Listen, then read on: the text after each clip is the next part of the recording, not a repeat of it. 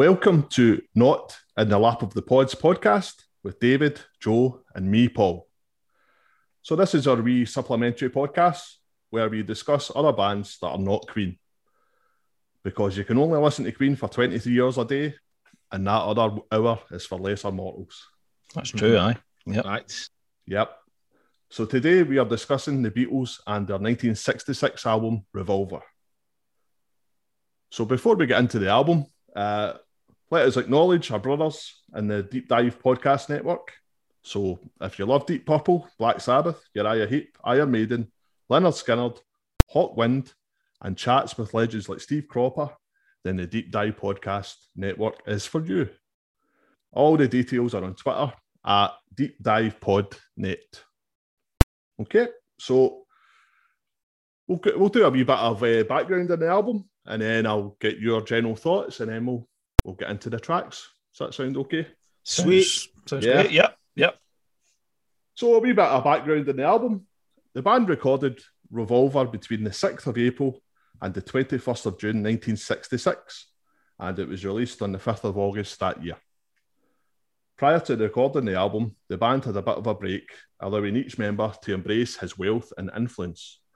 Paul became involved in the avant-garde scene in London, visiting galleries and funding underground magazines like the International Times. John was deep into LSD by this point, and influenced by the writings of Timothy Leary and stuff like that.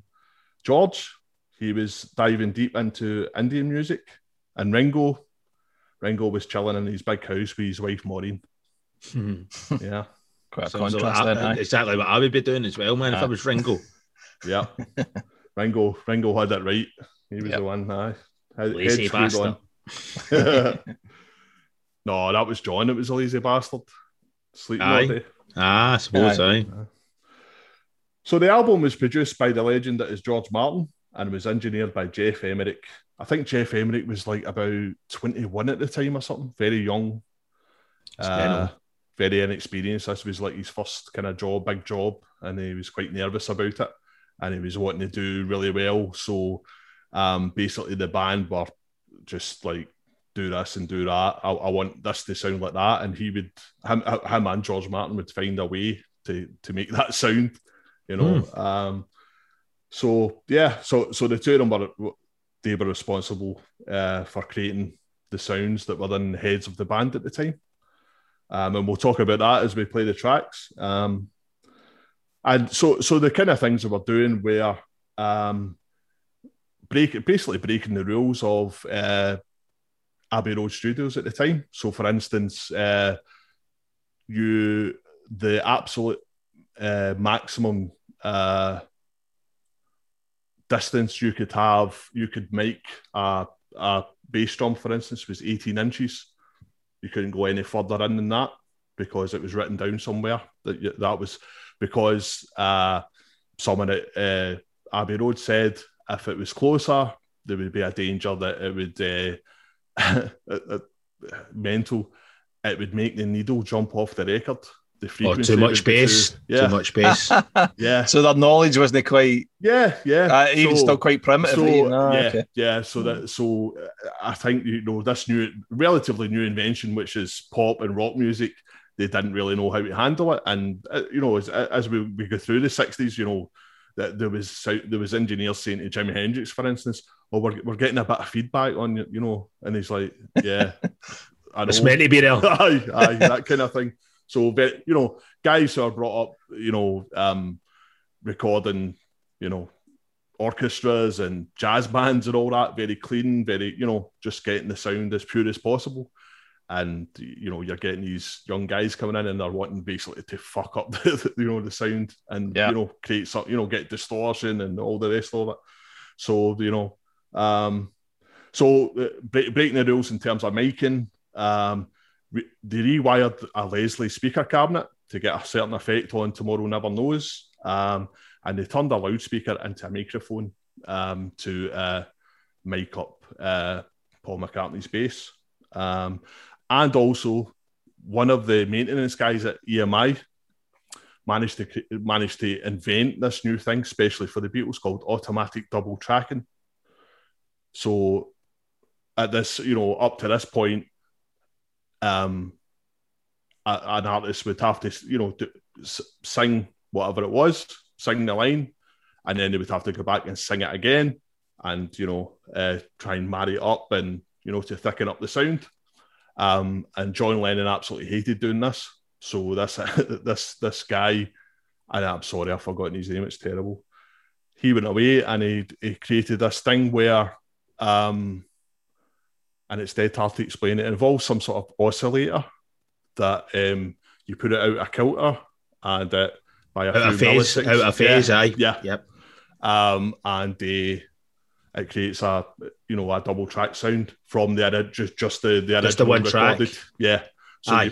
you play it back, record it, but knock it a bit off kilter, and it thickens the sound up. Aye. But you don't even notice it. Yeah, it's just so that was a new thing in this album as well. Because that's the thing. If they were both in phase, they would be cancelling each other out. Yeah, it would just it'd be pointless. So, a pointless exercise. So this oscillator thing, would knock it off by. And I think that if it's knocking off by like milliseconds or half a second or whatever it is, it's probably not as much as half a second, right enough. But I'm going to assume it'll give that more natural vibe, like he has actually double tracked it as opposed to rather than just being bang on. And I think they used this oscillator as well as a kind of almost like an instrument as well to manipulate the sound of the vocals as well. So they already were experimenting with something called vari-speed, so they would slow down the tape, to change the sound of the voices and stuff like that. And there's a lot of that in this album, but I think they used the oscillator as well, other than just the double tracking thing. So yeah, lots of studio trickery going on here, and I think the Beatles were coming to the end of their life as a touring band.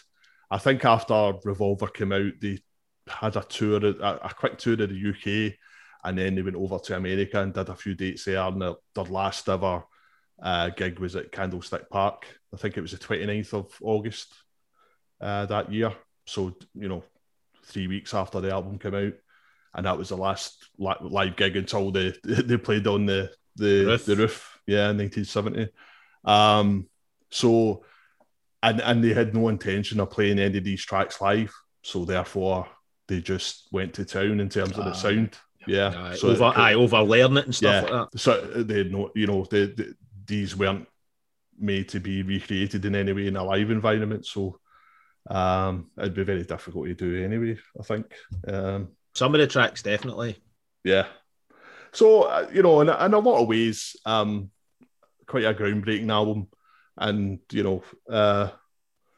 I'll throw it over to you. David, what's your impressions of the Beatles and this album in general?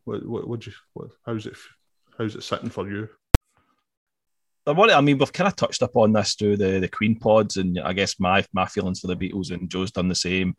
Obviously, you're the massive Beatles fan. We are, not. I suppose.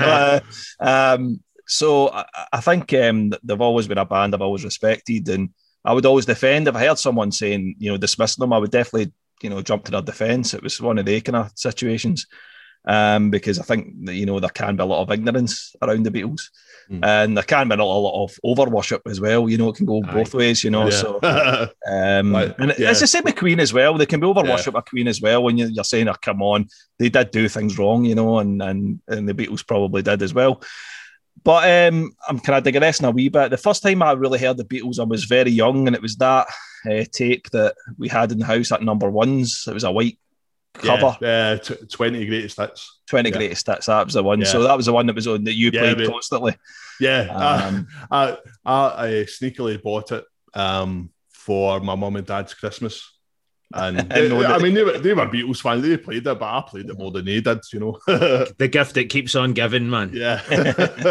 That's it. So it was that tape that was on constantly. So those 20 songs on that, I know pretty much inside out. Yeah. And that's the thing. I think it's weird. I'm trying to figure out why that didn't send me on my way then. With being a massive Beatles fan, and I've been trying to kind of figure out why. I guess the thing I can put it down to is I liked them, but I didn't feel them. Yeah, Does that make sense? That, you know, Yep. They were good songs, really catchy, and I liked hearing them, but they didn't get inside me. But just that emotional connection, because I'm the same way. For instance, the Rolling Stones and Led Zeppelin. Mm-hmm. I know that they're good, but there's just not something that doesn't connect with you. That little bit extra to make me love them, and I get you. Yeah. That's it. So I couldn't really fathom, because even again listening to Revolver for the podcast, and knowing these songs, I mean, I know at least half of them anyway prior to listening to the album, and but just trying to figure out why there was that kind of disconnect, I guess. But listening to this album, listening to Revolver, I'm starting to feel that connection start to happen a wee bit more. Just listening to this album, and I don't own any Beatles albums. I own a lot of albums, massively influenced by the Beatles. But I don't actually own any Beatles albums, and there's probably people like spitting, choking their coffee right now, listening to this or whatever. But I don't, and it's not a source of pride for me or anything. I don't own any Beatles albums or anything like that. It's just never happened for me, the Beatles.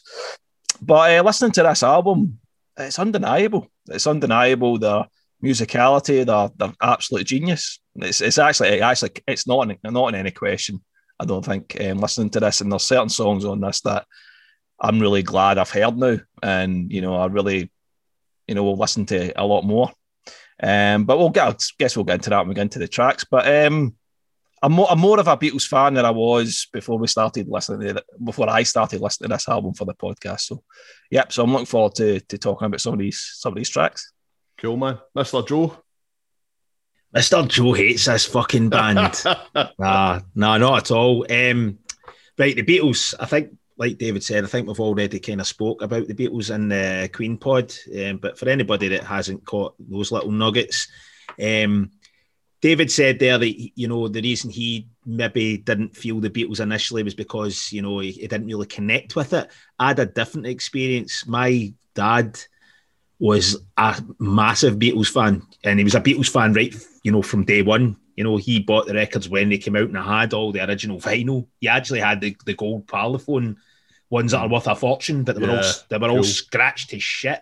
Overplayed, because they used to take them to house parties and stuff back in the day. That's what people used to do with their records. You'd go to a party and take your records with you and stuff. So Beatles were in my life from I was a kid, from a baby, my entire life, growing up. My dad played the Beatles constantly, and constantly told me that fucking oxygen didn't exist until the Beatles started breathing. You know what I mean? So that had a really negative impression on me, because everything that I liked was shit, because my dad liked the Beatles. So I was like, fuck the Beatles. And I was like that right up till pretty much I listened to this album. It's a pretty healthy attitude to have, Fuck your parents, you want to rebel, Well, do you know what? See if he hadn't went about it the way he went about it, I probably would have got into them myself and enjoyed it. But when you're told that to turn that shite off and the stuff you're listening to, that shit, and then constantly comparing everything you listen to the Beatles, I was just like, man, fuck this band. This is like his music. This is my music. Queen was my band. Obviously, the first band that I properly loved, and who are obviously very influenced by the Beatles, and their diversity. But yeah, so that's my journey with the Beatles. But although I say that, I completely understand. Even with when I quote unquote didn't like them, I knew they were innovators, man. You know what I mean? I would never have slagged them in that sense. I would, something like David said, if somebody had said to me the Beatles are shite, I'd have went, nah, you can't actually say they were shite. There's no way, because all the engineering stuff that they pioneered, not just them, but your man Martin as well. Let's not leave him out yet, because he's a massive part of the story. But so I would always stick up for him, depending if my dad was about. If my dad was about, I'd be like agreeing with whoever was hating on him just to fucking annoy him. But so yeah, it's undeniable how influential they are. And this album, for me, when I started listening to it, I was actually amazed at how much I actually knew subconsciously because, you know, my dad playing it when I was a baby, basically. This album for me is hands down, I would say, the best Beatles album I've heard. And obviously we'll go into a wee bit of, you know, of that when we start listening to the songs and stuff. But for me, I started listening to stuff I started listening to Revolver for this podcast, but then, as you do, I was really enjoying it. So I started to listen to albums before it, and I started listening to albums after it. And I do like, you know, stuff on all those albums, you know what I mean? But for me, this album really stands out because I pretty much like everything on this a lot. There's only one song I don't like on it, but obviously we'll get to that. But all the other stuff on it is excellent, man. And it's excellent from a compositional point of view. It's excellent from just a even lyrical point of view. There's some great storytelling in these songs as well. And I like that. I really enjoy that in music. I like the songs that kind of tell a story and stuff like that. And I think Paul McCartney was the kind of, you'll correct me, Paul, but I think Paul McCartney was the kind of guy who was the better lyricist out of the two of them. Yeah, I would say so. Aye. It depends, you know, they kind of go back and forward, you know, McCartney's known for the ballads and all that, but then he wrote Helter Skelter, which is a heavy song. Proto-heavy metal, you know, and, you know, Lennon did In My Life and, you know, other stuff, you know, very soft, very reflective and all that. You know, I think they did actually write together. So, you know, McCartney would turn up certainly around this period when they were writing Revolver. McCartney would basically go to Lennon's house and wake him up in the afternoon. He'd still be in his bed, and they would do writing sessions. So, you know, certain songs are, you know, McCartney wrote, let's face it, about 90% of Eleanor Rigby, but I think Lennon did, you know, add the odd line in. So they certainly worked together.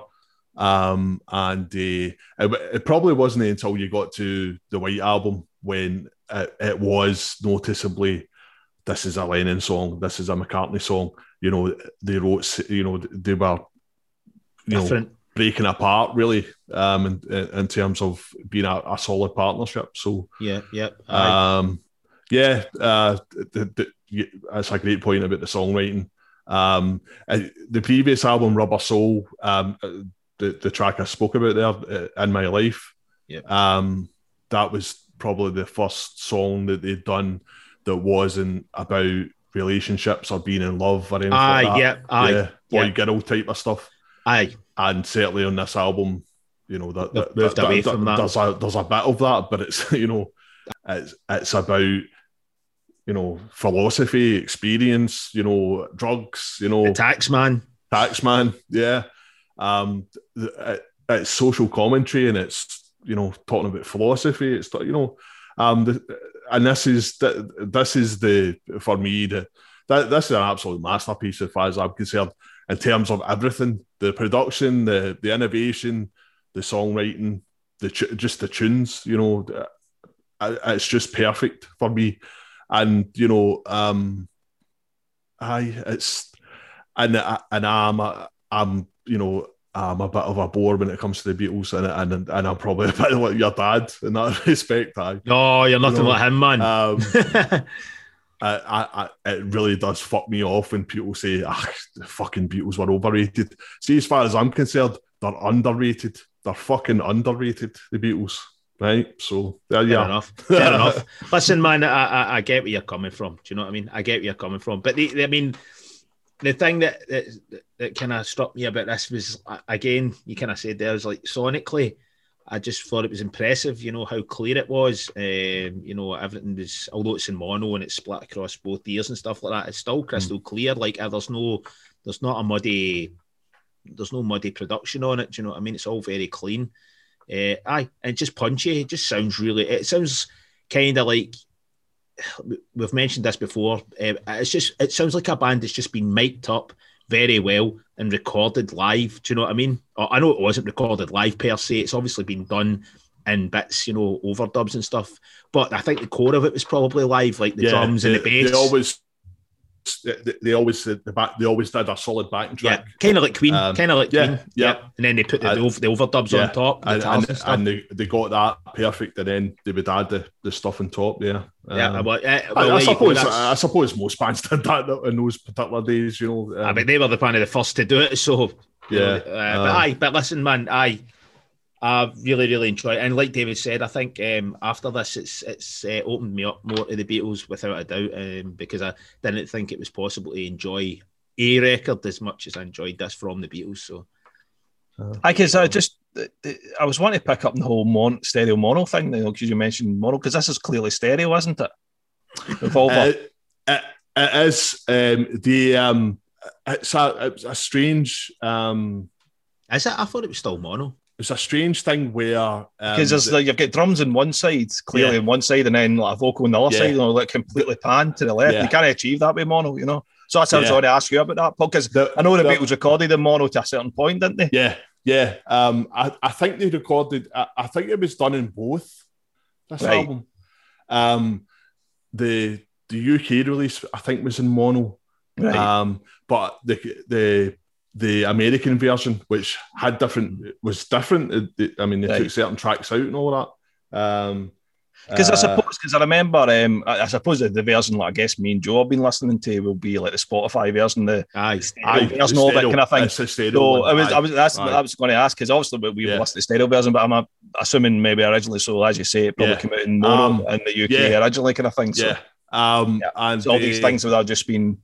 So, because I remember it was actually in the Lemmy movie. Sounds better than mono. Because then he's talking to the person in the record shop about it. Yeah, that's right.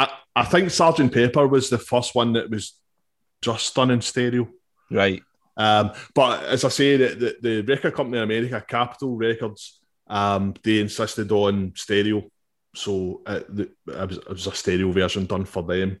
And I'm Only Sleeping, And Your Bird Can Sing, and Dr. Robert weren't on that album, right? The American version. It wasn't until Sgt. Pepper that they actually stopped. They standardised the albums, because up to then the American versions of Beatles albums had different things in them. Why was that? Different market or something? Is it something about that? Basically, it was like, some A&R guy at Capitol Records was like, no, we'll have that. They were just, they would literally pick and choose what they would have on. And the Beatles themselves were they were unhappy about it, but they couldn't do anything about it, So that's why. But even people in America, they'll buy the UK version because they consider the UK releases to be the proper Beatles albums. Because they're from here and stuff like that. Yeah. So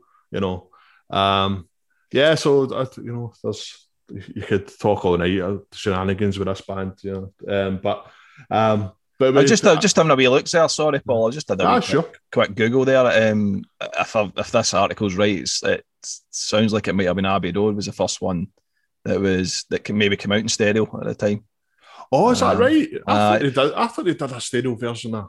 So it says Abbey Road as well. Again, this article, which looks fairly credible. It says Abbey Road's the first album that the band released in stereo only, kind of thing. So, was that something that the Beatles fought against? Were they against stereo? Because obviously, to us in this day and age, stereo would be like the obvious thing to do. Did they think there was going to be a somehow a deterioration in the song quality or something by using stereo? Or? I'm wondering if it was to do with like people's home technology. Maybe most people only had a mono setup, so there was no point in really releasing things in stereo. That makes sense. And obviously, stereo started becoming. I'd say, and you've got to remember, up to a certain point,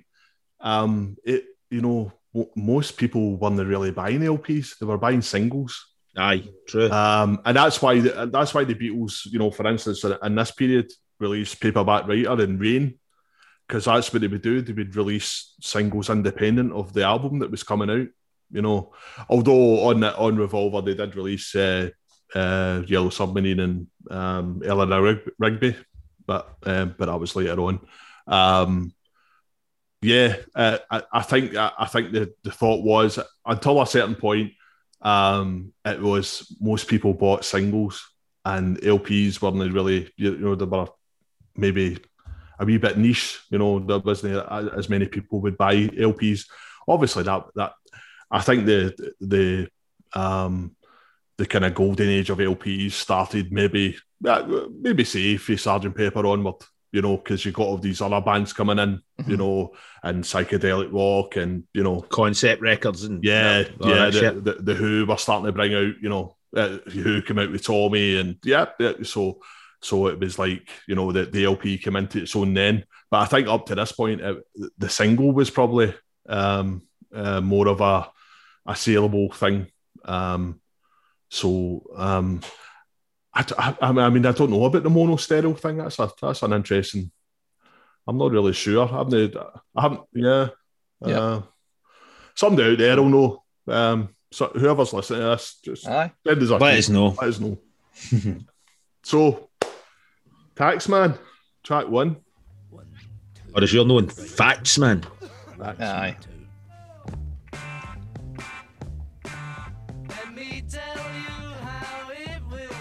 So, the Beatles were paying super tax. So it was basically 95% of their earnings went to the government. Jesus Christ. 95%, yeah. That's ridiculous, man. So a lot of people are like, oh, George, you're being a bit of a dick here and all that. But when you think about it, Did George Harrison write this song, eh? Yeah, this is right. George is singing it. Yeah. Is it? Is that George? I thought that was John. John Lennon. So did I. No, this is George. Okay. That's blown my mind. That's cool. So, they're letting George open this album. Yeah, it's pretty cool. Yeah. Again, another parallel with Queen, letting other guys in the band sing. If you listen to this riff, think about the Jam. Aye, totally, aye. Yep. With the jangly guitars and the stabby guitars. And this is guitars. This is basically the Jam's whole career. This song, the bass playing in this is fucking ridiculously good. The bass playing. Thumping hard, yeah. Yeah. But quite noodly as well. Yeah. Quite a noodly bass line. And that solo there, that was Paul playing that solo. What? Yeah. Very jaggy, kind of. Aye, rhythmical. Yeah. But did you just decide to everybody swap instruments on this song or what? Because Paul was originally a guitar player, and he only switched to bass because nobody else wanted to do it, and he said, I'll do it then, kind of thing. But he was a guitar player before. All right. Yeah. Like, I suppose like most bass players then. Aye. Pretty much, aye. But he certainly, him being McCartney, he was like, okay, I'll do this, but I'm going to make sure that I'm the best at doing it, He was very very driven that way. Or you can tell because the bass line's great. Yeah. And it, when I'm talking about the Beatles being underrated, nobody talks about McCartney and his bass playing ever. You get the odd guy, you'll go, Paul McCartney. If you listen to him playing bass, he's absolutely shredding it, Great drum sound in that as well, man. Yeah. The actual drum sound's cracking. It really cuts through, aye. Yeah. Absolutely. And I think the lyrics are really witty as well, because he obviously mentions the 5%. If the 5% is not enough, well, I could take the lot kind of thing. I love the lyric, be thankful I don't take it all. Take it all, that's the one. And even the one about the ferryman, obviously putting get the coins in your eyes for the ferryman, the afterlife and all that. Declare the coins in your eyes and all that. That's really, really, really clever, But I'm blown away. I'm totally blown away. That's George because I didn't know that. I just thought that was John singing. So George is, people talk about Lennon being the kind of sarcastic, kind of caustic kind of one, but George wrote some biting songs, man. For instance, this one, he did one the following year called "It's Only a Northern Song," and Northern Songs were the Beatles publishing company. Oh, right. And he was just like, I think he was sick of being a Beatle, and it's just like, it's only a Northern song. it's only another song, you know. Yeah, it's just like it's just weirdness coming through the whole thing.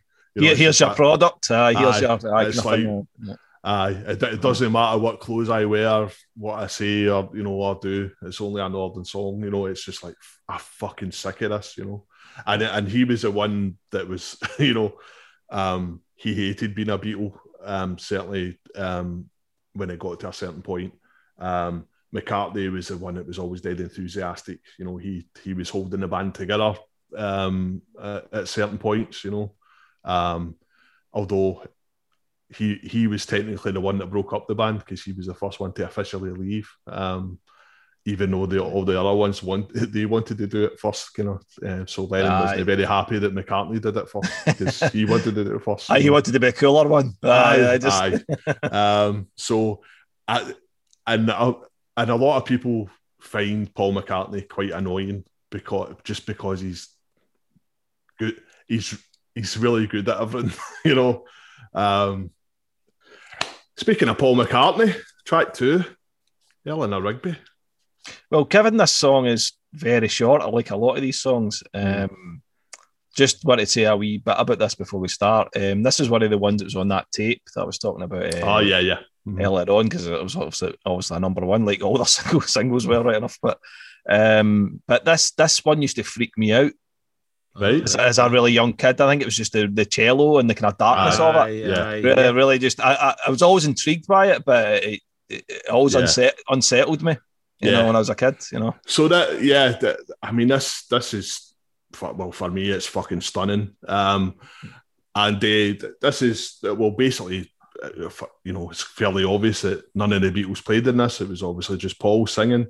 So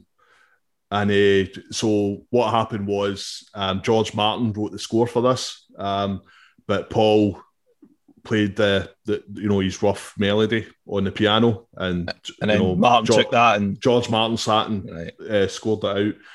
And Paul, his instructions were, I want it to sound biting and not cloying, you know, like kind of sweet or anything. I want it to really, you know, cut through, bite.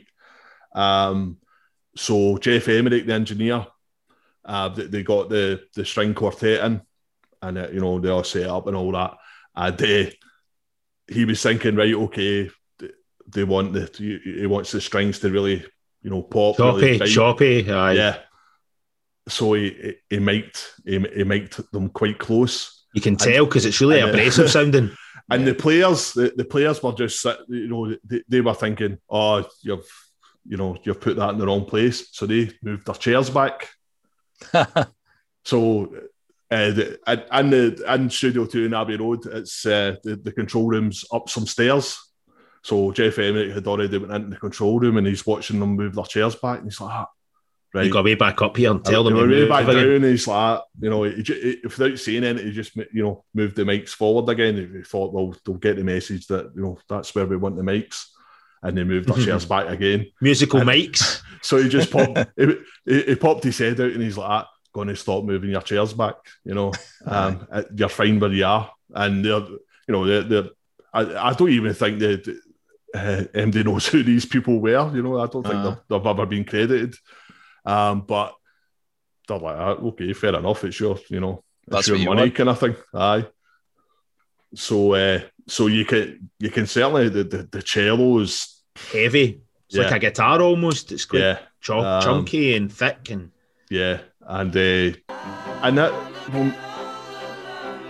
And there it is. And the lyrics for a young man, you know, what age was he? About 20, 24 or something like that. And to write these kind of lyrics, you know, really heavy. Yeah. But even to think about lonely people and all that when you're a young millionaire and all that, you know, amazing. He could have Liverpool, mate. Everybody's fucking miserable there. That's just Los Liverpool, listen. Mate, we're from Glasgow. Nobody's more miserable in Glaswegians, mate. That's true. Very true, mate. This is one of my favourite Beatles songs, though. Yeah. Stunning.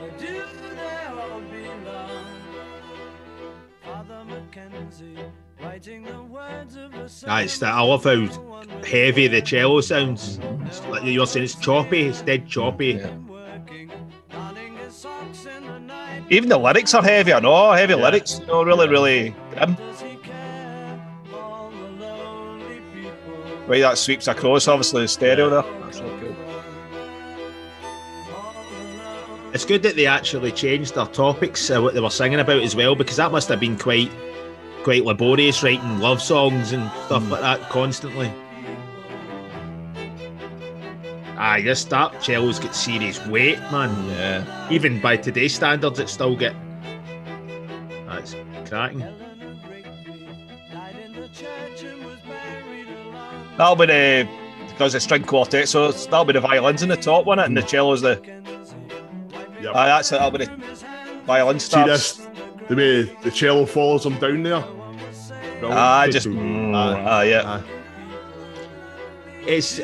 I found a new appreciation for his vocals, because I was never really a big Paul McCartney. To be fair, I was never really that into John Lennon's voice either, but he services the song really well. Obviously, you know, the lyrics are really good. They're really hard fade outs. Taxman was the same in Ellen Rigby. It just really fades out really hard. It's not like a slow kind of like fading out. It's they just there's a song done, fade out. Yeah. It's a little with a dial, you know.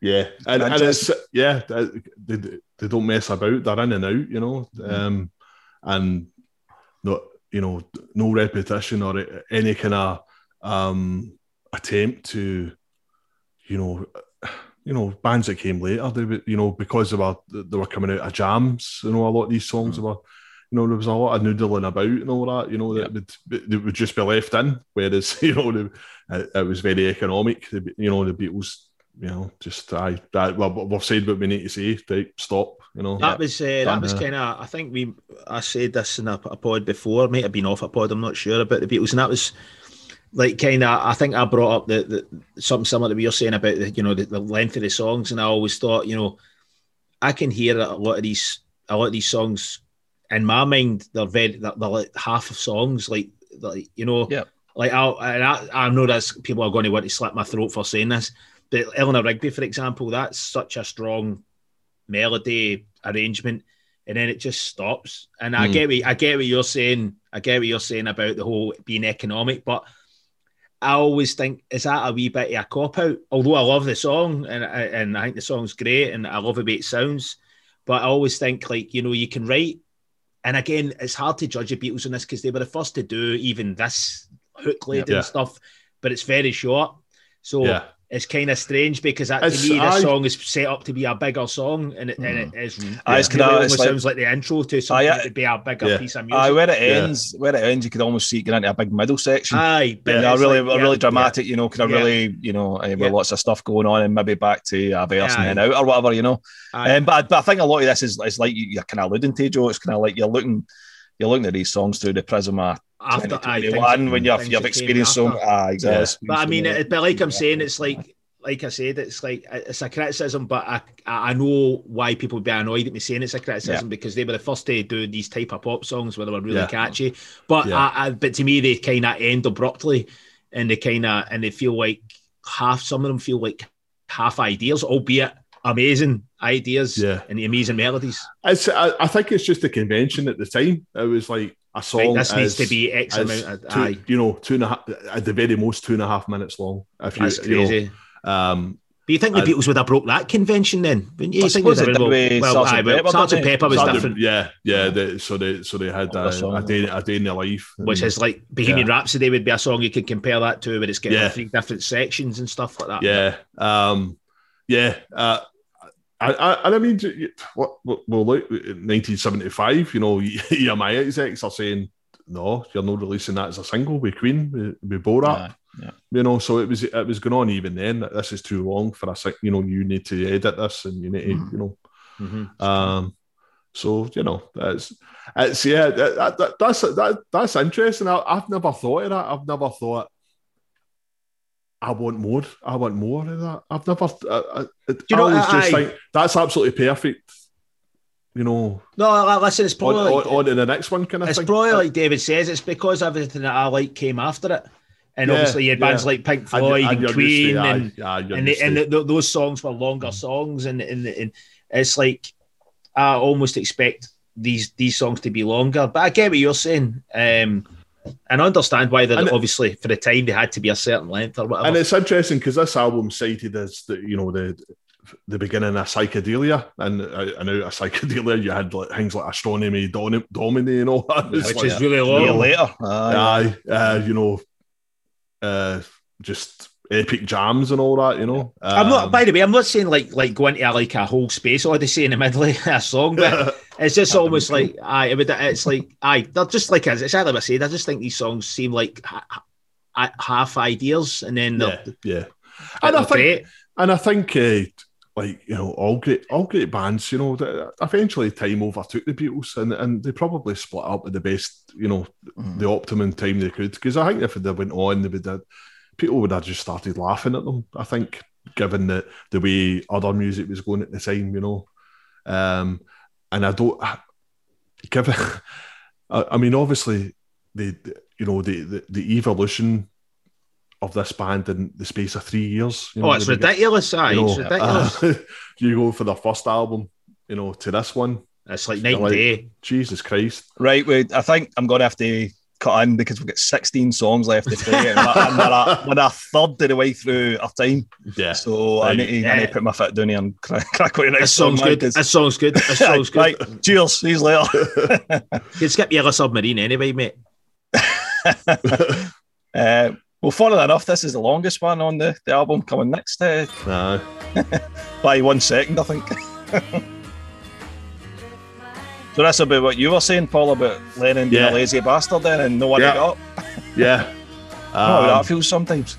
Yeah. Paul McCartney used to go and wake him up in the afternoon for writing sessions. He was using LSD every day by this point. So brain was fried. And the fact that by his own admission he was just a lazy bastard, he couldn't be bothered with anything, you know. Maybe undiagnosed depression or something like that, who knows. But but John, he was good at this kind of stuff. It was like, I need to write a song. I'll just write a song about how pissed off I am about having to go out my bed. When you're actually getting through at that moment in time. And there you go. You can relate. Writing songs that people can relate to, I suppose, isn't it? I mean, the Suggs version was far superior to this, though, you know. Oh, aye. Remember that one in the 90s? Aye. You remember this? I like Madness, but that was pish, And the guitar in this sounds amazing, actually. Backwards guitar. Aye. There's a lot of that on this album, isn't there? Certainly a few moments.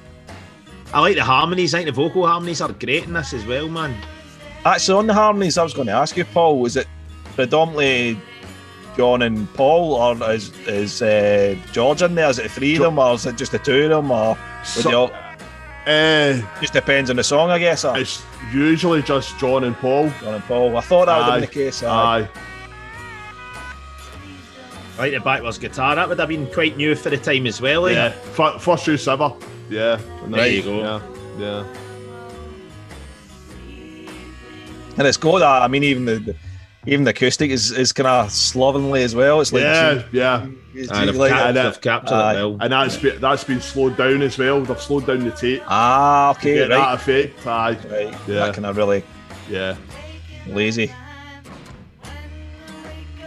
Even the drum fills almost like Ringo's just his arms are like almost flailing on the on the kit, kind of like a wee bit. He's maybe like been told like nobody go to bed for about 2 days before we record this song. It's a good wee song. This was one of my dad used to play a lot. This was my dad's period of the Beatles. I think I said that to you, Paul. Like, although he was into them from the start, but he always played from Rubber Soul onwards, Abbey Road. He wasn't. I always remember he wasn't really that into the White Album. I always remember that being one that he didn't really rate that much. The White Album's great, but it is a mess. It's just like, you know. That was maybe why he didn't like it, because it probably took too much to listen to it, if you know what I mean. Yeah. I think that was the one that I gave most of a blast 15 years ago or something, 16 years ago, something like that. I went through a wee phase and I was dipping in and out albums, and I listened to the White Album a few times, and I think there's good music on it. Aye, there is. Helter Skelter's on it. Aye, Helter Skelter's a belter, aye. Yeah. absolutely. Good wee song, that, aye.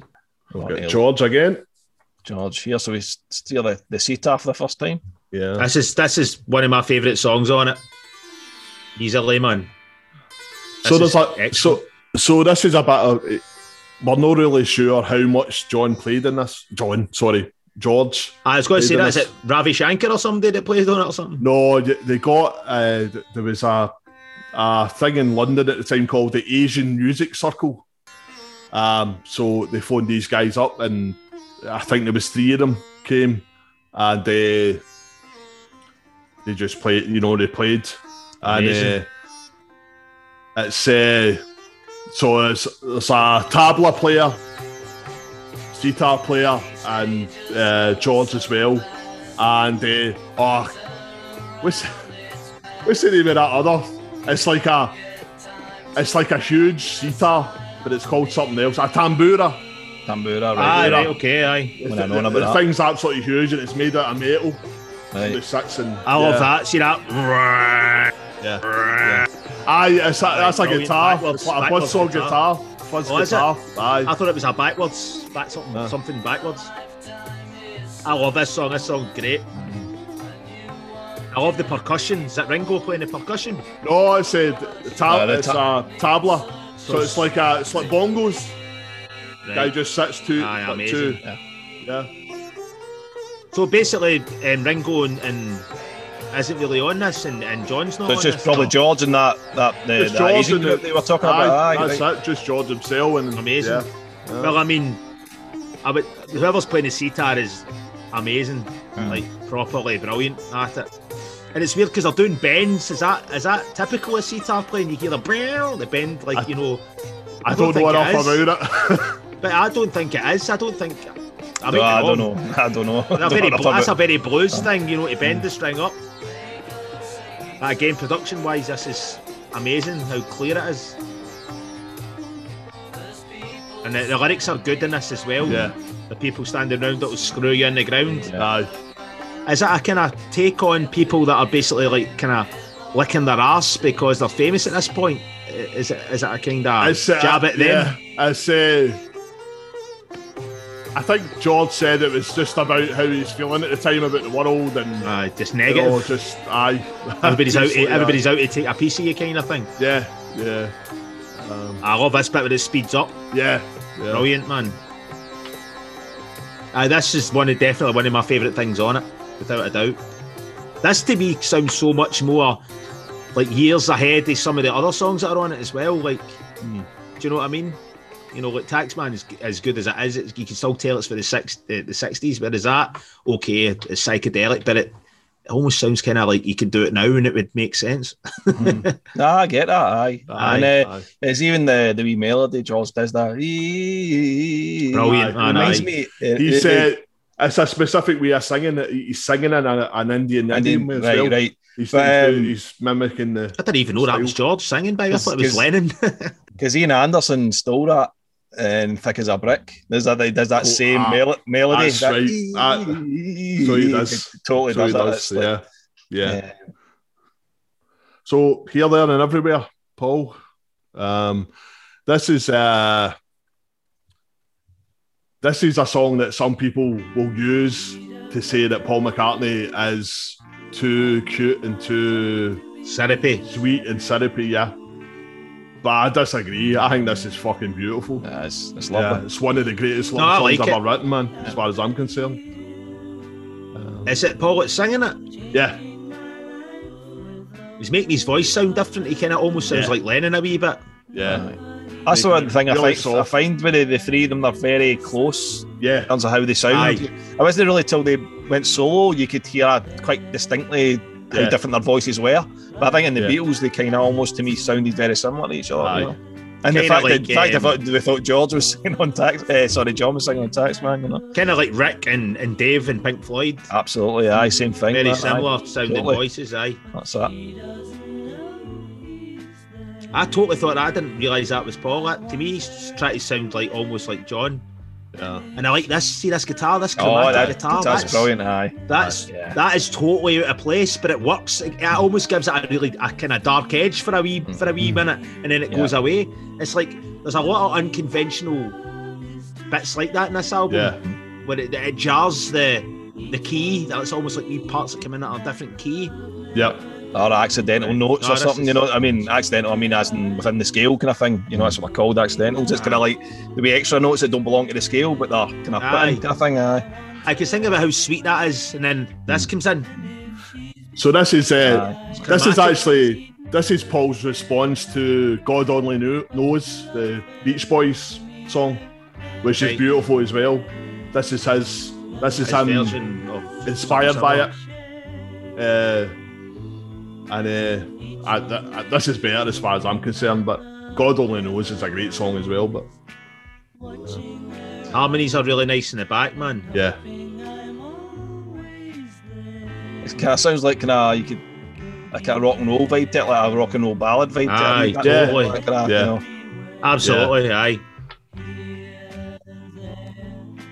That's the thing I've got to laugh at. See when people compare Oasis to the Beatles, I'm like, fucking behave, man. It's like they take the absolute base level, the base level fucking Beatles influence, like the most obvious way you could rip them off in the most simple, I always think of that great I think it's quote hilarious. From David Quantick. He's a kind of author and journalist. Yep. He says that Oasis are the Beatles for murderers. This is pretty cool. It's nothing bashing Oasis, but I was just trying to make the point that how advanced these guys were, and their instruments and their compositions and they go three chords. They do three chords and then actually lift melodies from the Beatles, and it's like. They don't sound like the Beatles to me, and they just stick a sitar in there and that's it. And they get somebody else to play it. Like they have, literally, they have zero chops, man. So Yellow Submarine. Yeah, well, just for a wee bit of info, this is the second most played song on this album on Spotify. That's horrific. That's mental. The first being Eleanor Rigby. This song's terrible, man. You're not a kid anymore. Neither were fucking they were adults. What the fuck? This reminds me of being at school. Me when I was too. at primary school, we used to sing this. We used to sing When I'm 64. Yep. And that's why I hate it. I was going to say the exact same thing. I always remember being in the music room in primary school and the piano. Listen, music teacher come in once a week and then it'd be this and When I'm 64. I was the same. We used to sing crappy hymns for the first part and then then get some Beatles to sing Yellow Submarine. Listen, man, I get how unbelievably catchy it is, man. You know what I mean? I get the skill behind how simple but ultimately effective it is in the sense that it goes in your brain. But I just don't like it. It's it sticks out like a sore thumb given the previous 5 tracks I've heard. There's like a depth. So this is Ringo. So Ringo always got to singing a song on the album. So this is it.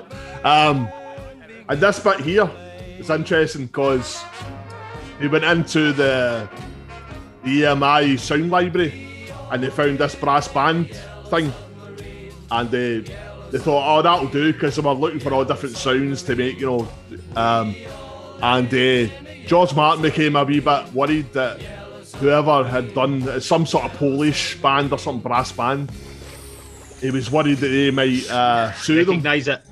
So what he said was, right, cut the tape up into little bits, throw it up in the air, and pick them up and splice them together in the order you pick them up.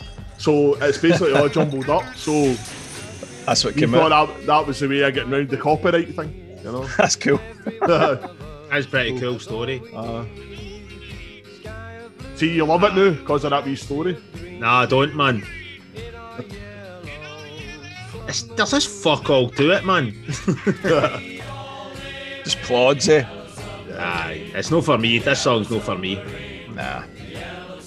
It's definitely the worst song on it. It's like the Octopus's Garden of this album. Yeah. And Ringo sang on that as well, didn't he? He did indeed, yeah. I've not got anything against Ringo, just the songs they give him to sing are shite. Well, they're not going to give him a good one, innit? Oh, the fuck, he's a drummer. Did he write it? No. McCartney. Okay. McCartney mostly. I just assumed he wrote it because No. it's really noticeably different in terms of like quality. I thought, he actually wrote it. The Did only Ringo write anything? The only Beatles song he wrote is on the White Album. It's called Good Night. And it's about 2 minutes long or something. It's not rotten. It's all right. It's like him putting kids to bed, basically. Now it's time for bed. Sounds amazing, man. Yeah. Yeah. So, yeah, talking about Ringo, the next track, She Said. What great drumming, man. The sound of the kit is brilliant. Fucking unbelievable. Sounds amazing. So well recorded. This song's got a time signature change that's fucking mental, man. Yeah. Like, I'll point it out when it happens. This compositionally is mental. And on the surface, it would probably be dismissed as quite a simple song. And the thing is, the turnaround's mental. No, I don't know exactly what you're talking about, man. And this song, Soundgarden on Super Unknown. Oh, this is a total vibe that they were going for on certain songs. Aye, same chords. Aye. Melodies. Same way of singing, melodies and everything. Aye. Even drum sound. Even that bit. Down there. Exactly. Here it comes. It's coming up. Aye. When I was a boy. Aye. Here. Aye. Completely changes the key, the time signature's completely different.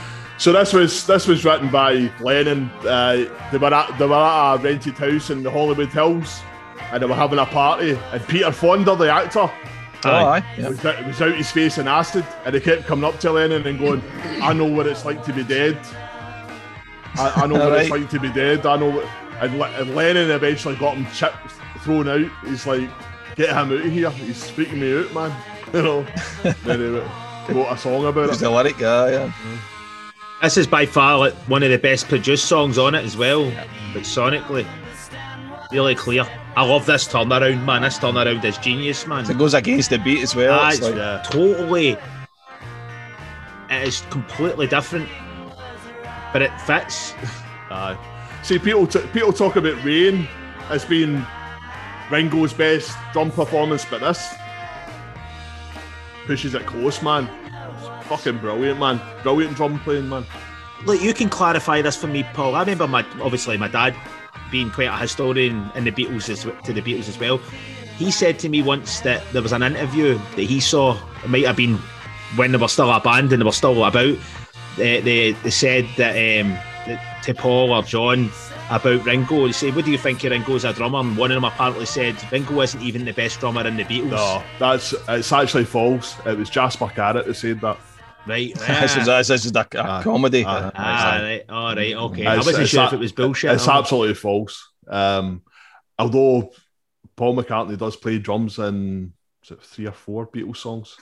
The Ballad of John and Yoko, for instance, he plays drums in that, which is one of the last things they ever did. But why was that? Was there a reason for that?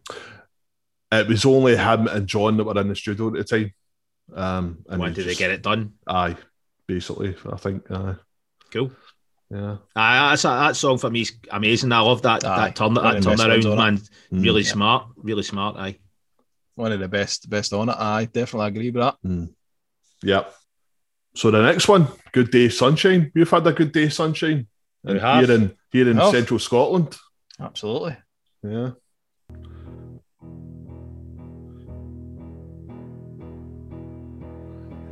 So this is probably one of the more simple songs on it. It's just a kind of vibe, really. It's not really doing anything. I'll be honest. Driven. I'll be honest. This is kind of another one that I don't dislike it, but I'm kind of indifferent with it. I'm just kind of like. I'm the same. Paul McCartney for me, can go from writing obviously things like Eleanor Rigby that are amazing to writing stuff like this that sounds like music your granny would dance to. It's funny you should say granny because that was one of the things that Lennon accused him of. It was an interview in the mid-70s. He's like, music for the thing grannies. about Paul was he used to write all that granny shit.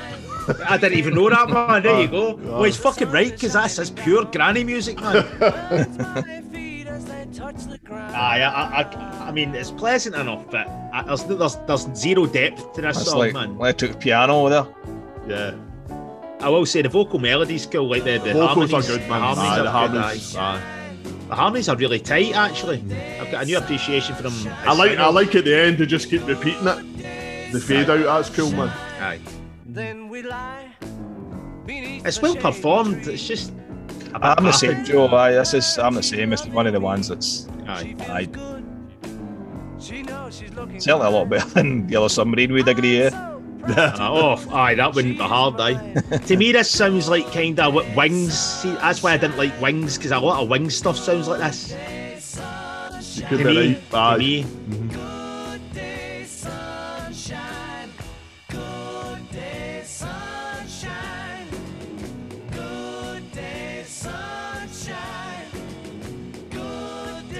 The drums are actually pretty cool in this. They're a bit off kilter. Because fade that out's cool. kind of like hit with the crashes there, the psh, psh, psh, They're a like bit, it's a wee bit off Yep. kilter, aye. Pretty smart. Cool. Good day, sunshine. So the next one, And Your Bird Can Sing. But You Don't Get Me. This is one of my favourites on it, man. So this is really good. possibly the first ever use of dual guitar. Right? So Paul and George are playing the same. This is a great tune, man. See this bit here, this You Don't Get Me. That harmony's great, man. And the guitar riff is cracking. Yeah. It totally So- reminds me of, see, like Manic Street Preachers, see the guitar lick in it? Obviously, or something that they would do on like the Holy Bible or something like that. I know what you mean, aye. The bass line's brilliant and all. Who's singing that? Is that John Lennon? John Lennon. Yeah. Yep. Aye, this bit here.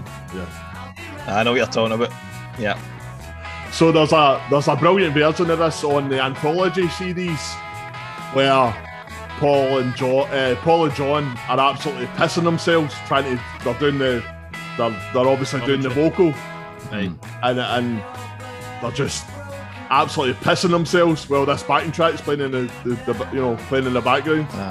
It's, Can't get it right it's or really not. good. It's The cool, guitars, man. the guitars are really cool. They're a wee bit driven as well. There's a wee bit of distortion on them. And the thing is, there's a lot of melodies, and this is the melody in the chorus there, and there's a few melodies on this. Then, like I've heard this before, and you've heard it after. It's not been before. You know what I mean? 'Cause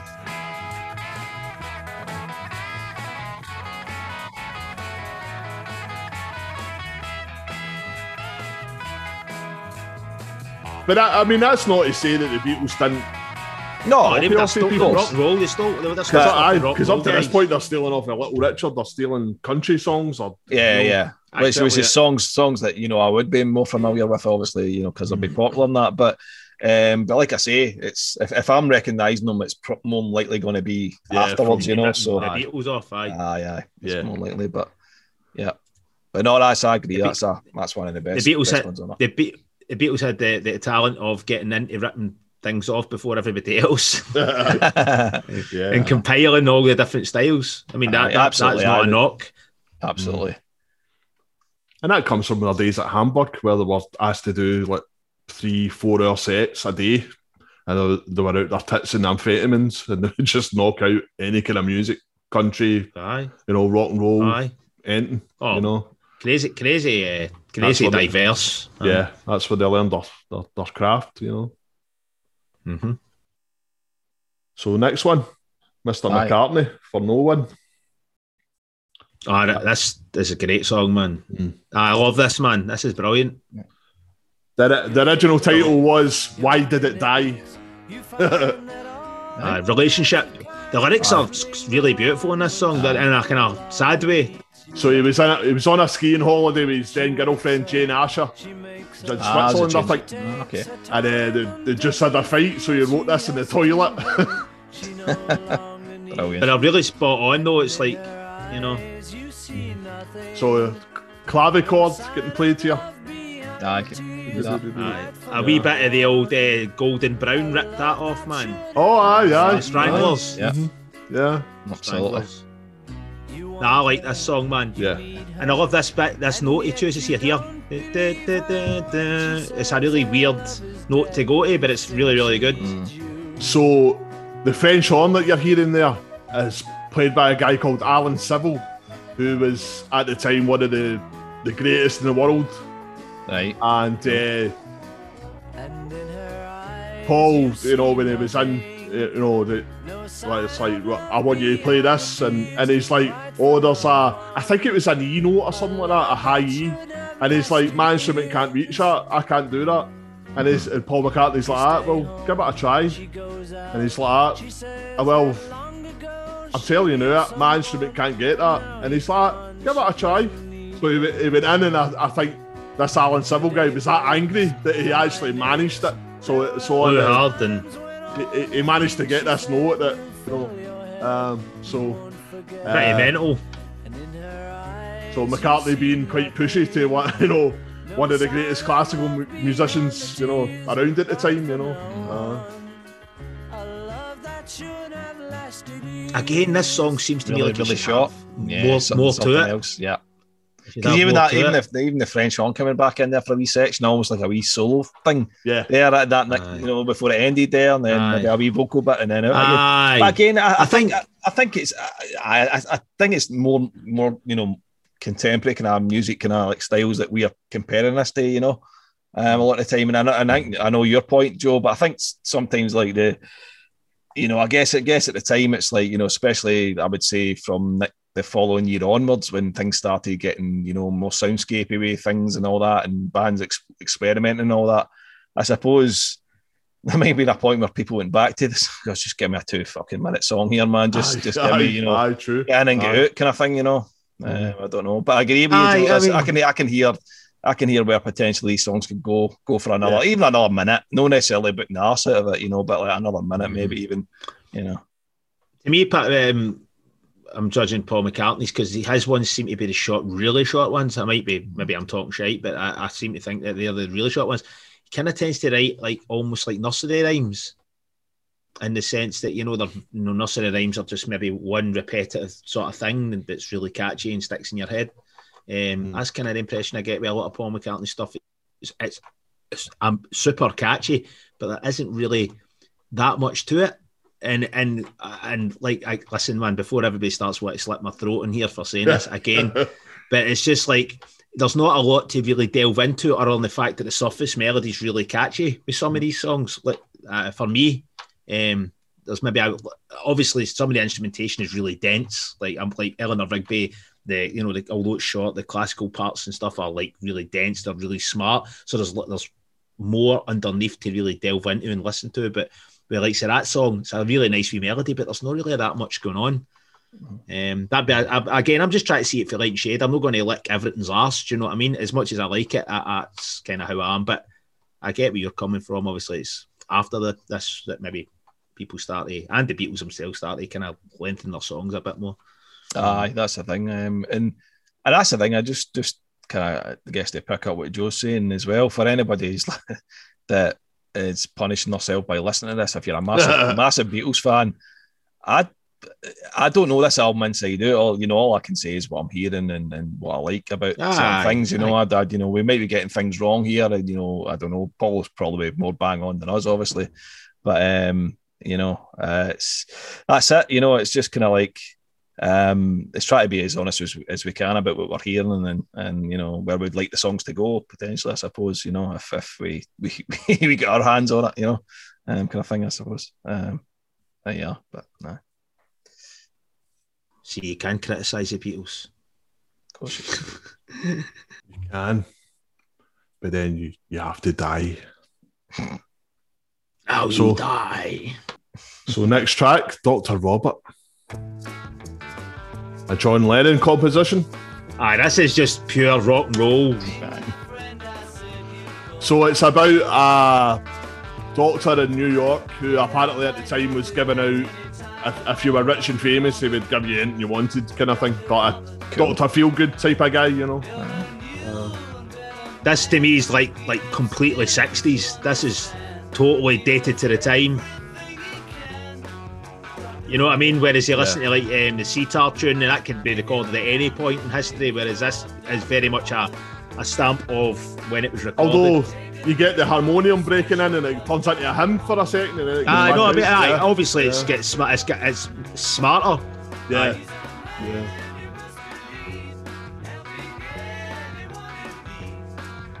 Yeah. It's an alright tune.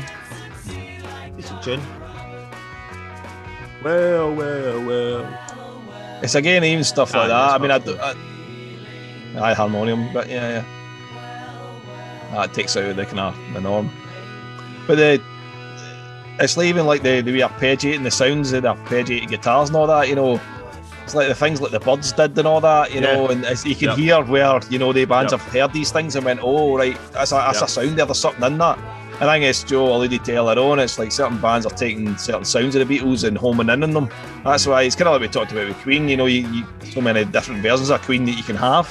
And obviously the Beatles, exactly the same, you know, it's like Oasis have chose to home in the kind of guitar-y stuff and you know, some to make focus in the more psychedelics, exactly, that's it.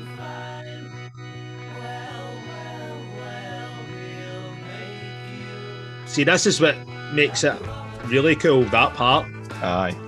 No, because it kind of takes it out of the straight rock and roll. Good tune, though. It's just kind of straightforward. I like it. Yeah. I like it, aye.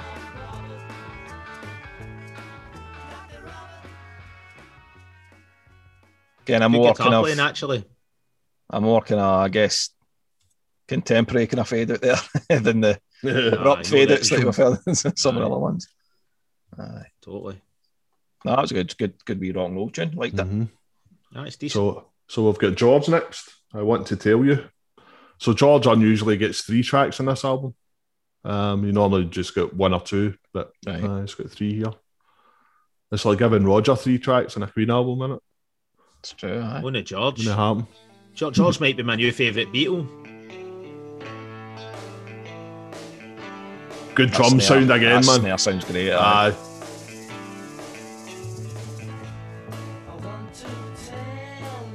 This tune's cool, man. I like this tune. This has got the chromatic piano part that totally sounds fucked to you. This part. Dissonance. This part. Yeah. Aye. It's called the kind of discorded bit. Aye. It just really doesn't belong, but it works.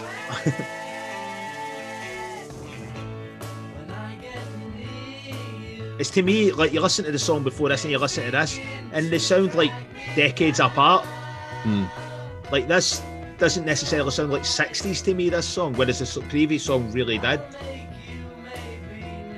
This is maybe where the Beatles were genuinely creating their own thing with things like that. You know what I mean? Where it is just their own thing.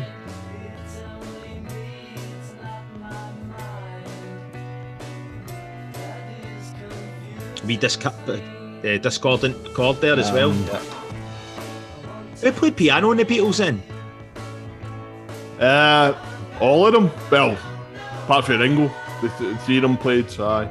I think Paul was probably the most accomplished. Yeah. Is his dad not his dad was piano player? Piano player and a trumpet player. Yeah, so.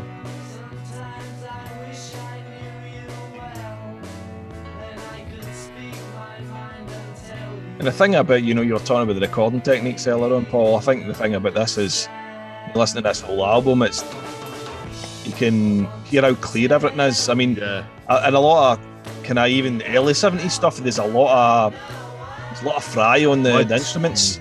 They've been recorded in the red, basically, and you can hear it. Yeah. And I don't think it was always intentional, whereas this is kind of, and I know if they were doing that, they were doing that purposely, But everything's so clear, even the drums, like I said. I've got a new respect for their harmonies, man. Their harmonies are excellent. That's for they've got a word for it. Beatlesque, don't they?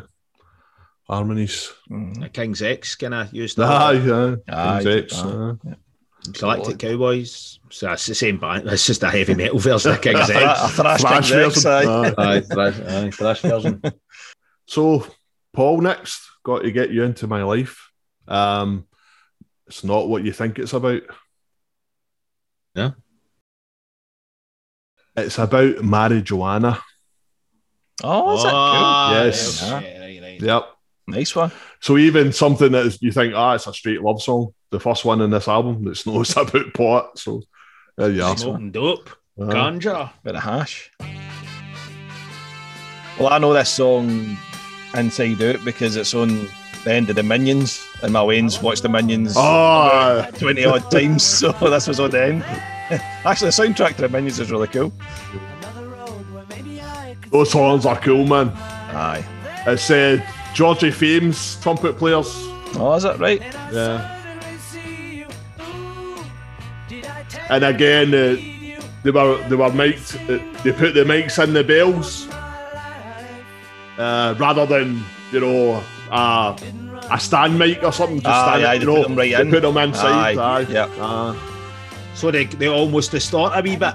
Yeah. And again, that was Paul. I want a specific sound. I want them close. Really. Aye. And again, this is I'm going for a stack sound. And interestingly, before they just did this album, they thought about going to America to record, and they were going to go to Stax. Oh, the studio, cool. And they, right. Steve Cropper, who was a producer at Stax at the time, yep, was approached, and amazingly, he didn't really know who the Beatles were. He's like, some band from England, okay. But it turned out to be too expensive for the Beatles to go over there and record. I think about probably because of who they were, they bumped the prices up or whatever. Just priced them out. To me, I could totally hear like the Supremes or somebody singing this song, like somebody like that. I did their dance moves and their arms out and all that. Aye. But again, it's got that Cropper sound and all, even guitar. You could picture Cropper playing that.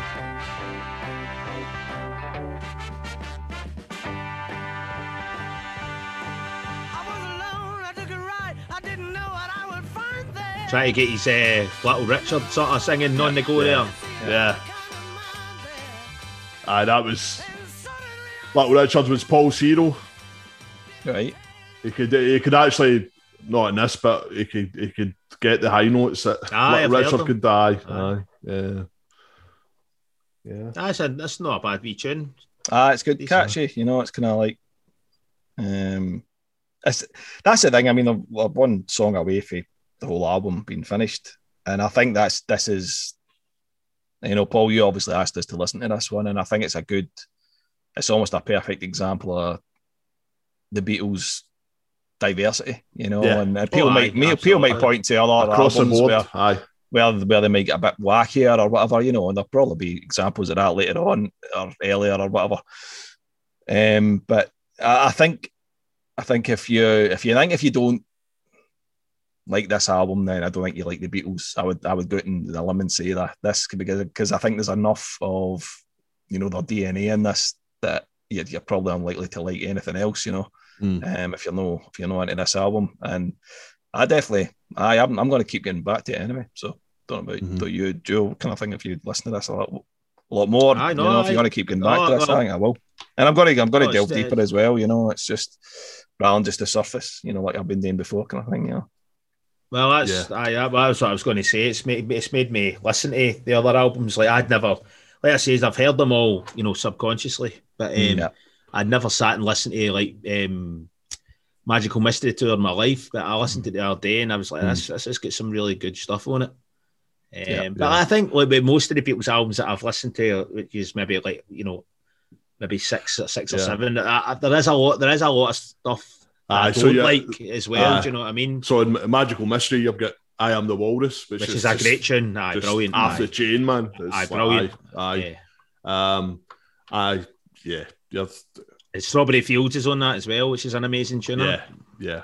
Amazing. Basically, it's like I think I like that. I like the drugged out Beatles, man. I think most people would agree with that. Aye. Yeah, I mean, I think apart from Beatles this, I mean, Sgt. Pepper's the one I know pretty well. I went through I know that. Yep. A while ago, I listened to that fairly a lot, kind of thing. But Day in a Life's a great song. It's a belter, absolute belter. But no, I think I'm going to, because I think even when because we're going to talk about.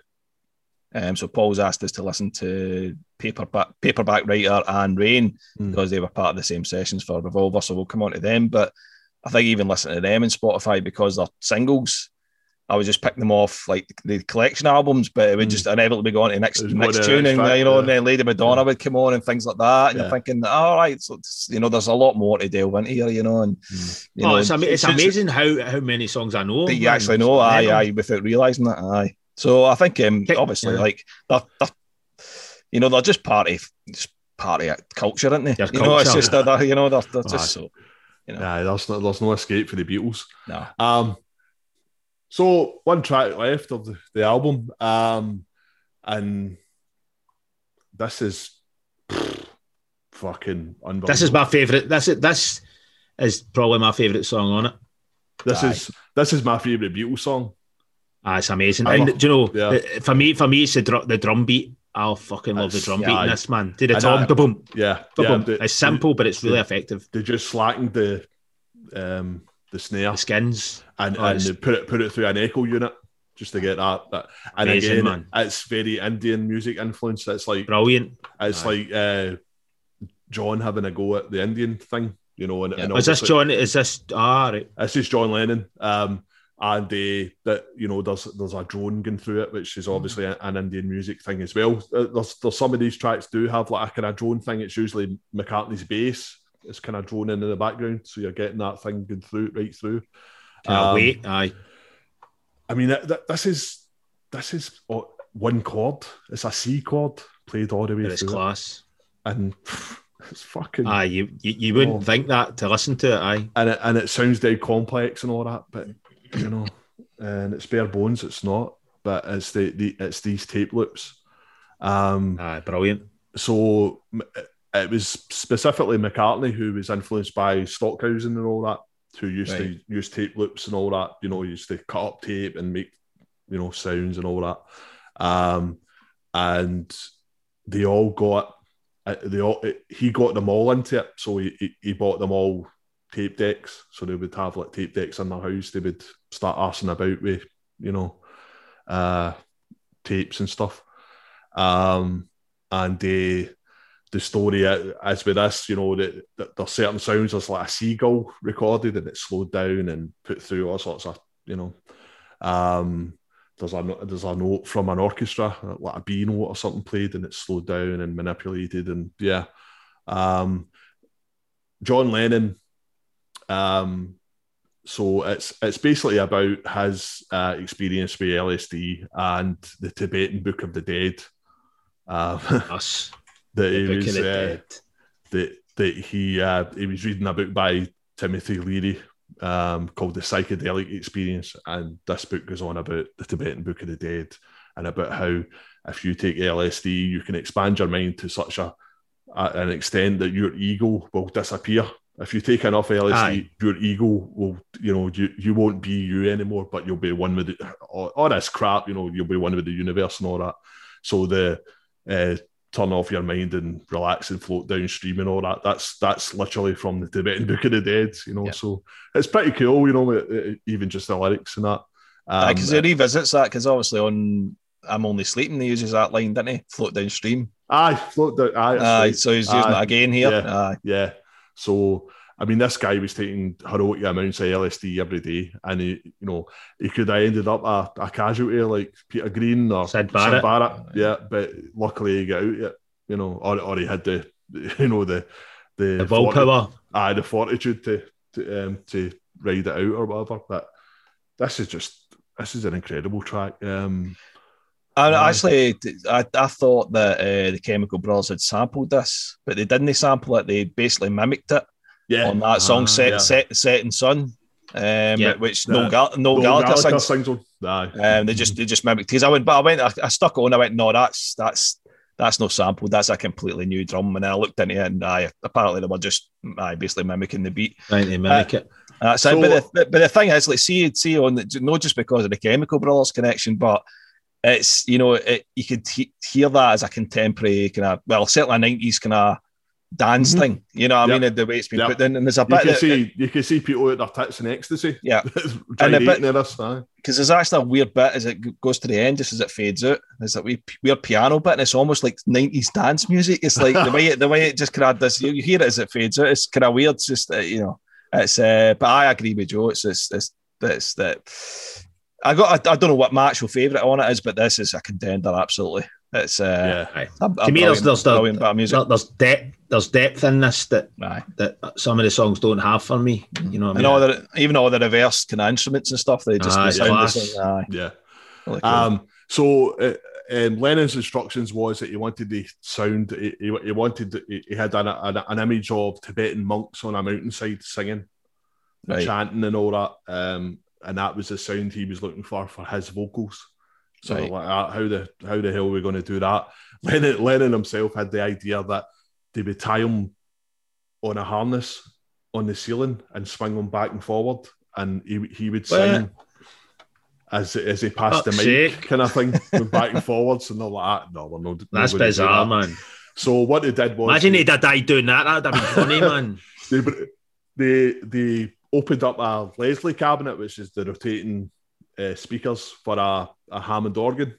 They went in there, they broke into it, and they managed to mic it up so that his vocals are swirling round to get that. He sang into it. Did he sing into it? Yeah, to get that effect. Yeah.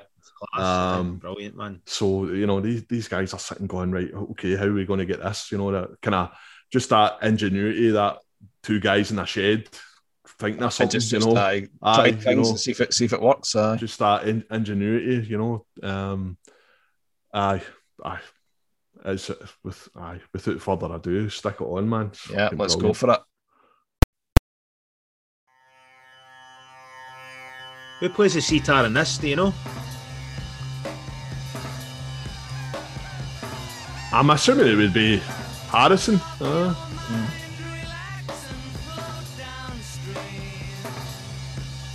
This tune rules.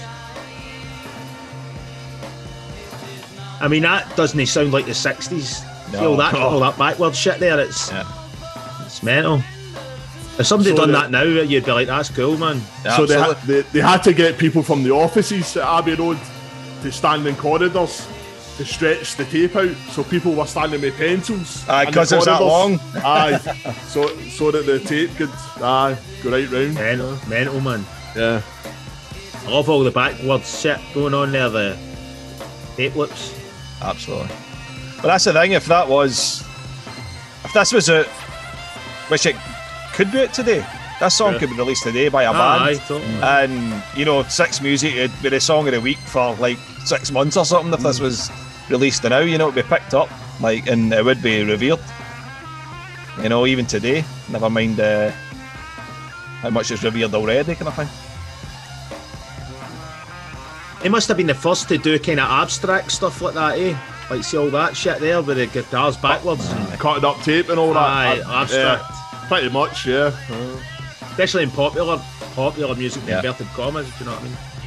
It's all the crazy noise, screechy kind of. That's brilliant. As the seagulls. Is that the seagulls, right? Aye. That's class. I fucking love the drum sound, man. For me, this song is all about the beat. The beat's brilliant. Yeah. So that's they're just trying to recreate the tabla thing, rather than just get actual tablas. They've slackened the snare. They've slackened it so much I thought it was the tom. Yeah. Like a high tom, not a low tom, like a high tom. And then just put it through an echo just to get that. This tune's belt. Snare, but the kit sounds amazing. The snare just punches right through, man. That's another thing, right? See him riding the ride symbol like that. I don't really think people were doing that like that, were they? Before, like, really hit, because he's just constantly. Maybe in R&B and stuff, but maybe not. It's because it's constant all the way through. You know, the ride was usually used to bimp, bimp, bimp, bimp, bimp, bimp, you know, in jazz and stuff. It was never really just pounded. And this for me is the least kind of clean sounding song on it, but you can still hear everything. Listen, which is amazing. Listen. Nah, you can hear like 90s dance tune, like, you know. It's just like, it reminds me of that. Yeah, that was Revolver. Aye. Laddie. Album's class. The album's class. There's absolutely no doubt about it. And my appreciation for the Beatles is lifted, definitely. And I don't know if they've got under my skin yet. It might happen, but they're not completely under my skin yet. But in terms of like, this band were absolutely class. Absolutely. Yeah, without a doubt. Well, you know, the previous album, Rubber Soul, a lot of people lump this in together. It's a bit like the A Night in Opera, A Day to the Aces thing. So Rubber Soul, Revolver. Yeah. Although Rubber Soul's more folk orientated, it's very Bob Dylan in a lot of ways. Norwegian Wood and things like that. That Norwegian Wood, that might be one of my favourite Beatles songs, man. That's class. So that and of course that was the first use of sitar for the Beatles, you know. And that was George he just bought one and he didn't really know what to do with it, but he managed to get this tune out of it. Yeah. Great song, man. Mm-hmm. I think for me as well, just coming back to like the Beatles for me, I think it's because like if this had been let's say like music history be completely different, right? I know this is ifs and buts and all the rest of it. If the Beatles had been a kind of almost like a fringe band that sold all right, I might listen to this album and go, this band are fucking amazing. You know, wow. I think it's just because I've been elevated so high. Yeah. And if I don't feel that, you know, if I'm not feeling the way everybody's going absolutely crazy, batshit crazy about the Beatles, and I don't feel that, I feel like it's hard to explain. It's kind of like, I'm not euphoric about the Beatles, so you had to be there. I think experience it as it was happening. Do you know what I mean? I don't know, maybe, but I think it's because that they've been elevated that high, and I'm not there. You know, I'm not way up there. I'm kind of way down. It's kind of like I experience it completely differently. I don't know. I had a better way of explaining that when it's in my head. For me, it's like I think you know, I'm going to delve into these more of their albums in depth and stuff. And I think the Beatles are going to be one of those bands that I could probably make maybe a 50-song compilation, and I'll fucking love it. Yeah. But there is stuff that I just don't like. There's not the only song that I don't like on this album is Yellow Submarine. There's other songs on it that, like I said, that aren't as good for me as others, pretty much because there's just not enough to them. There's just no flushed out enough for me. But there is undeniably amazing stuff on this, man. Like that song there's amazing. The other sitar tune, you know, Eleanor Rigby's a great song, and there's a bunch, about 3 or 4 other ones that are excellent. Do you know what I mean? So we've done the album, and just because we like you a lot, we're going to add another couple of tracks. So these tracks were recorded during the same sessions for Revolver, and the Beatles being the Beatles, they always gave you great value. They released singles that weren't on the album that was due to come out. So you got more music, yeah. So Paperback Writer and the B-side Rain, I mistakenly told you it was a double A side. It wasn't a double A side, it was an A side and a B side, which is unusual because the previous one and the one after are double A sides. I just assumed they were all double A sides, but this one wasn't. And maybe it should have been because the Rain is amazing, but that's the B side. So this single was released on the 30th of May 1966. So it came out the 30th of May. The album came out in August the 5th. So, you know, just to keep people ticking over, remind people that the Beatles are still a going concern kind of thing. And but I just thought we'd throw these on because they're important tracks. They're great tracks, and especially Rain's a very important song, I think, because it kind of heralded the way the band were going. It gave you a wee indication of the sound that was coming in Revolver, I think. Paperback maybe just a wee bit more a kind of straight thing, but strangely some people cite it as a kind of proto heavy metal song because it's very riff based. I can get that. It's a driving riff all the way through it. The riff is outstanding. Yeah, it's a good riff. So yeah, we'll stick Paperback Writer on. Let's go. And again, brilliant drum sound. Yeah. Cool vocal harmonies, man. Aye, this is heavy as fuck, man. Can you imagine when that came out? That would have been like, what the fuck is this? Aye, that 100% is early heavy metal, man. Definitely. Does this predate the Kinks? Would you may call it? You really got me. Aye. I think you really got me with 65 the year before. Oh, really? Aye. Because that's fucking heavy, man. Yeah.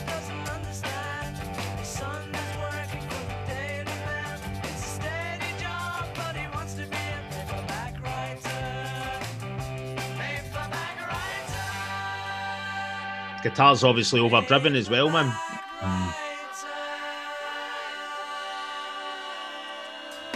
Queen, you can sort of hear the kind of Queen sort of influence. Aye, on Queen, on Queen, aye. Again, who wrote this? Was this John Lennon? McCartney. Really? Right, okay, I would have thought it was John Lennon. So they obviously do write similar songs to a point and then start to... Yeah, aye. And then they kind of branch off from the White Album onwards, yeah.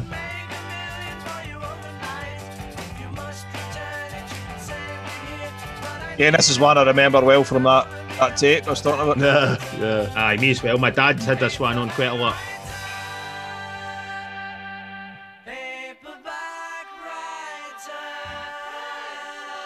That must have been mental at that time to have all that kind of vocal harmony shit. I'm pretty sure they actually played this live because there's footage of them playing it at the Budokan in Japan, in Tokyo. Yeah. So obviously they didn't play anything on Revolver live, but they played this. That would have been cool to hear. You couldn't hear it over the girls screaming, but you know what I mean?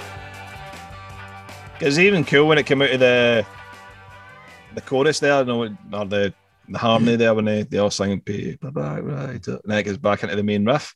So it's just you just hear Ringo and who's playing the riff then? Is it I take that be George then? That's George. George, right? Okay, so you just hear them two, and then it's not until the second round of the riff that you hear the Paul coming in with the bass. So it's really kind of like cutting, and then you hear the bass warming it up in the second time around. That's again really clever. You know, you just hear that in the cans there, man. It's really cool. It's tight as well, man. Like really tight. Like the rhythm section's insanely tight, man. Absolutely, man. That's a great track. I really like that. It's a cracker. It's cool, man. Yeah. Cracker. And the next track, Rain, which when someone says that Ringo's a crap drummer, everybody says, "Well, what about Rain?" Well, there's actually quite a lot of tracks that suggest that Ringo's a fucking really good drummer. But this is the drumming in this is incredible. This is a John Lennon track, and it's basically just him writing about how he's annoyed that everybody keeps going on about the weather. So he wrote a song about the weather. Was he in Scotland at the time by any chance, man? Aye. So I mean, it's as simple as that, but it's great. It's slowed down in certain parts. You know, the tape's deliberately slowed down to give a kind of, that miserable feel. Yeah, and McCartney's bass is droning away in the background. There's a drone all the way through it. Again, very Indian influence. Just a fucking great track, man. Aye. What can I say? It's probably one of the greatest B-sides ever. As far as I'm concerned. Aye. No argument there, man. Yeah. Cool. Hit it, bitch.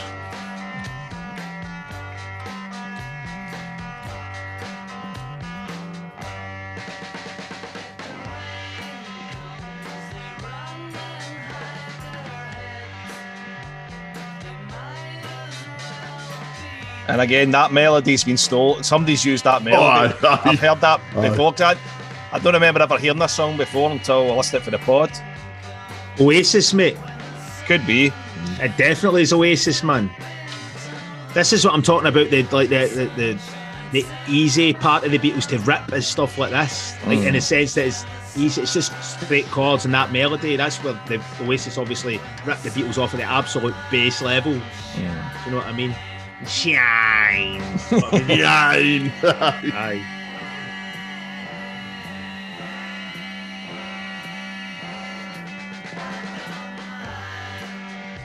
So this is they recorded a promo for this and Paperback Writer, which are regarded as the world's first music videos. You know, need to check that out. Okay. I need to check that out, man. Paperback Writer, the promo was shown on Top of the Pops. So when people say it's Bohemian Rhapsody, maybe not. Look, mate, it was Queen, right? Fuck up.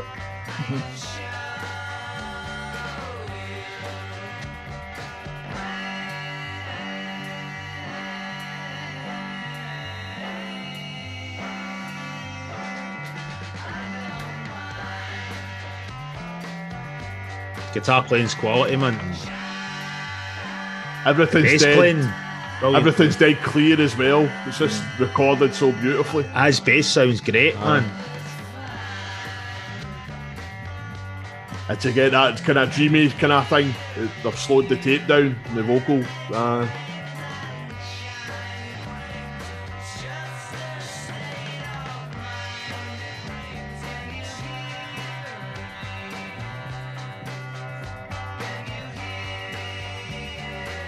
That bass sounds monstrous, man. Brilliant, aye. The actual playing's great, man. Great drum sound, man. Aye.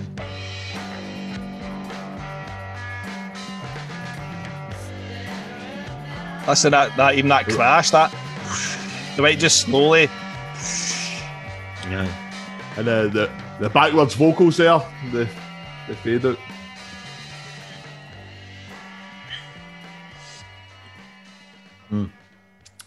Good tune, man. Brilliant. Yeah. So that was Paperback Writer and Rain. Yeah. Yes. Yeah. Yep. Oh, back to Who. Yeah. Yeah. So that's that, boys. Aye. Revolver, Paperback Writer and Rain. Any closing remarks before we shut this down? David, you first. No, I think I've said all I need to say, and I think it's I'm going to explore more. And I suppose I would say to anybody listening that wants to hear us delve into some more albums, given that myself and Joe are, we know the Beatles very well, but we've not kind of put them under the microscope that much. Mm-hmm. If you want to hear us do some more Beatles albums, then let us know on Twitter. Or are you thinking, nah, you boys shut the fuck up? That's fine as well. That's cool. I'm all right with that. Just listen to them privately. But you should do that, mate. But no, really enjoyed it, and it was good to get because obviously previously we did the Downward Spiral, and that's a very by Nine Inch Nails, and that was a very particular kind of album that kind of anyway. Yeah. But listen, this was a good wee kind of like kind of uplifting kind of album, for the most part, so. Yeah. And it's good to do something that maybe one of you absolutely loves and the other two are kind of, Yeah. So it's good that way. It's good that we're not just all on the same page and this is great. Well, and, I'll throw something over at you then, Paul. What do you think of what me and David have said about the album and criticisms included? Do you do everything you say is perfectly valid because it's your opinion and you know what I mean? I don't. Obviously, but you're being diplomatic. Do you think like I was being a bit of a prick for saying that the songs didn't sound flushed out? I think these are a couple of Beatle hating pricks. No. As I said before, that's something I've never thought of. Like I want Eleanor Rigby to go on for a few more bars or anything. It's never crossed my mind. I just think that's fucking perfect the way it is. I wonder if I'm the only guy in the world that thinks that then. No, you're definitely no, because I agree with you. So, fuck's aye. So you did, aye. You did. Definitely no. I totally see where you're coming from. I suppose on that, you know, rather than being kind of too short, if you want to use the term too short, then fucking 6 minutes long and outstaying their welcome kind of thing, you know. So no, but listen, even 6 minutes, some of these songs are like 2 minutes and change, man. Do you know what I mean? But what I'm saying is, if they, you know, the temptation with some bands, they do put songs too long. So rather that than, you know, your 2 minute song than something that ends up 7 minutes and it does outstay its welcome kind of thing. No, I think that's what they were good at doing, just getting in there and getting out kind of thing. Yeah, you know. Yeah. But I agree. I do hear extra bits. You know, I agree with Joe. You kind of like, you know, you've drank like 3/4 of a pint, and you're like, oh, I'm looking forward to getting the rest of this pint tanned, and you know, get that wee extra buzz. Then the bartender takes it away from you. You're just like you're sitting left with. I don't know. Maybe like you say, I'm judging it on things that came later. No, but something in that. Do you know what? You're actually saying that you want more Beatles than what they recorded. It sounds like you're pure mega fans now, so that's great. Maybe. Listen, man, I like I said, man, I like a lot of it. Do you know what I mean? I just not like David. I would need to really delve into. I say, like David said at the start, if you've not got that emotional connection, because as I said, I haven't got that with Led Zeppelin or the Rolling Stones. I can appreciate their influence and their importance, and you know they've got some good tunes that I can enjoy. But I've just not. There's something. There's a wee X factor that just isn't happening. For me, and that's fine. You know. No, for me, the Beatles do have. I do actually feel a connection, and I really like these songs. I think it is like I can go back to say the same thing again. Like I said, I think it's just that I want the songs to be longer. So I think that's the only thing that makes me kind of go, oh, fuck, man. It would be like Bohemian Rhapsody if it never had the heavy bit at the end and it just finished. You would be like, oh, fuck. Do you know what I mean? And even it was just the piano bit at the start, didn't even go into the middle. I didn't even get into the middle. Aye, exactly. Faded away and stuff. Aye. It's an interesting, as I say, it's something I've never thought about. You know, it's interesting. That's cool, man. It's like cool. It's good because how many podcasts have you done now? And you always, you know, every now and again you get a wee surprise. You're like, fuck, right. I've never thought of that. You know, you two guys have obviously said things and I've been, fuck, man, I never even thought of that shit. So, definitely. So, okay. So that was good. That was. And I enjoyed it. Yeah. So, you know, let us know when if you've got to this far on the podcast and you're still listening. Hit us up on Twitter. We're at Latpods. Yep. And talk to us about the Beatles or anything else. Or Queen. Do you want us to do some other album, some other band? Well, let us know. We'll probably just ignore you, but you know, we'll be nice about it. Exactly. Cool. Keep talking, man. Yeah. And we'll see you on the next one, which will be in a couple of weeks, hopefully. Okay, cheers.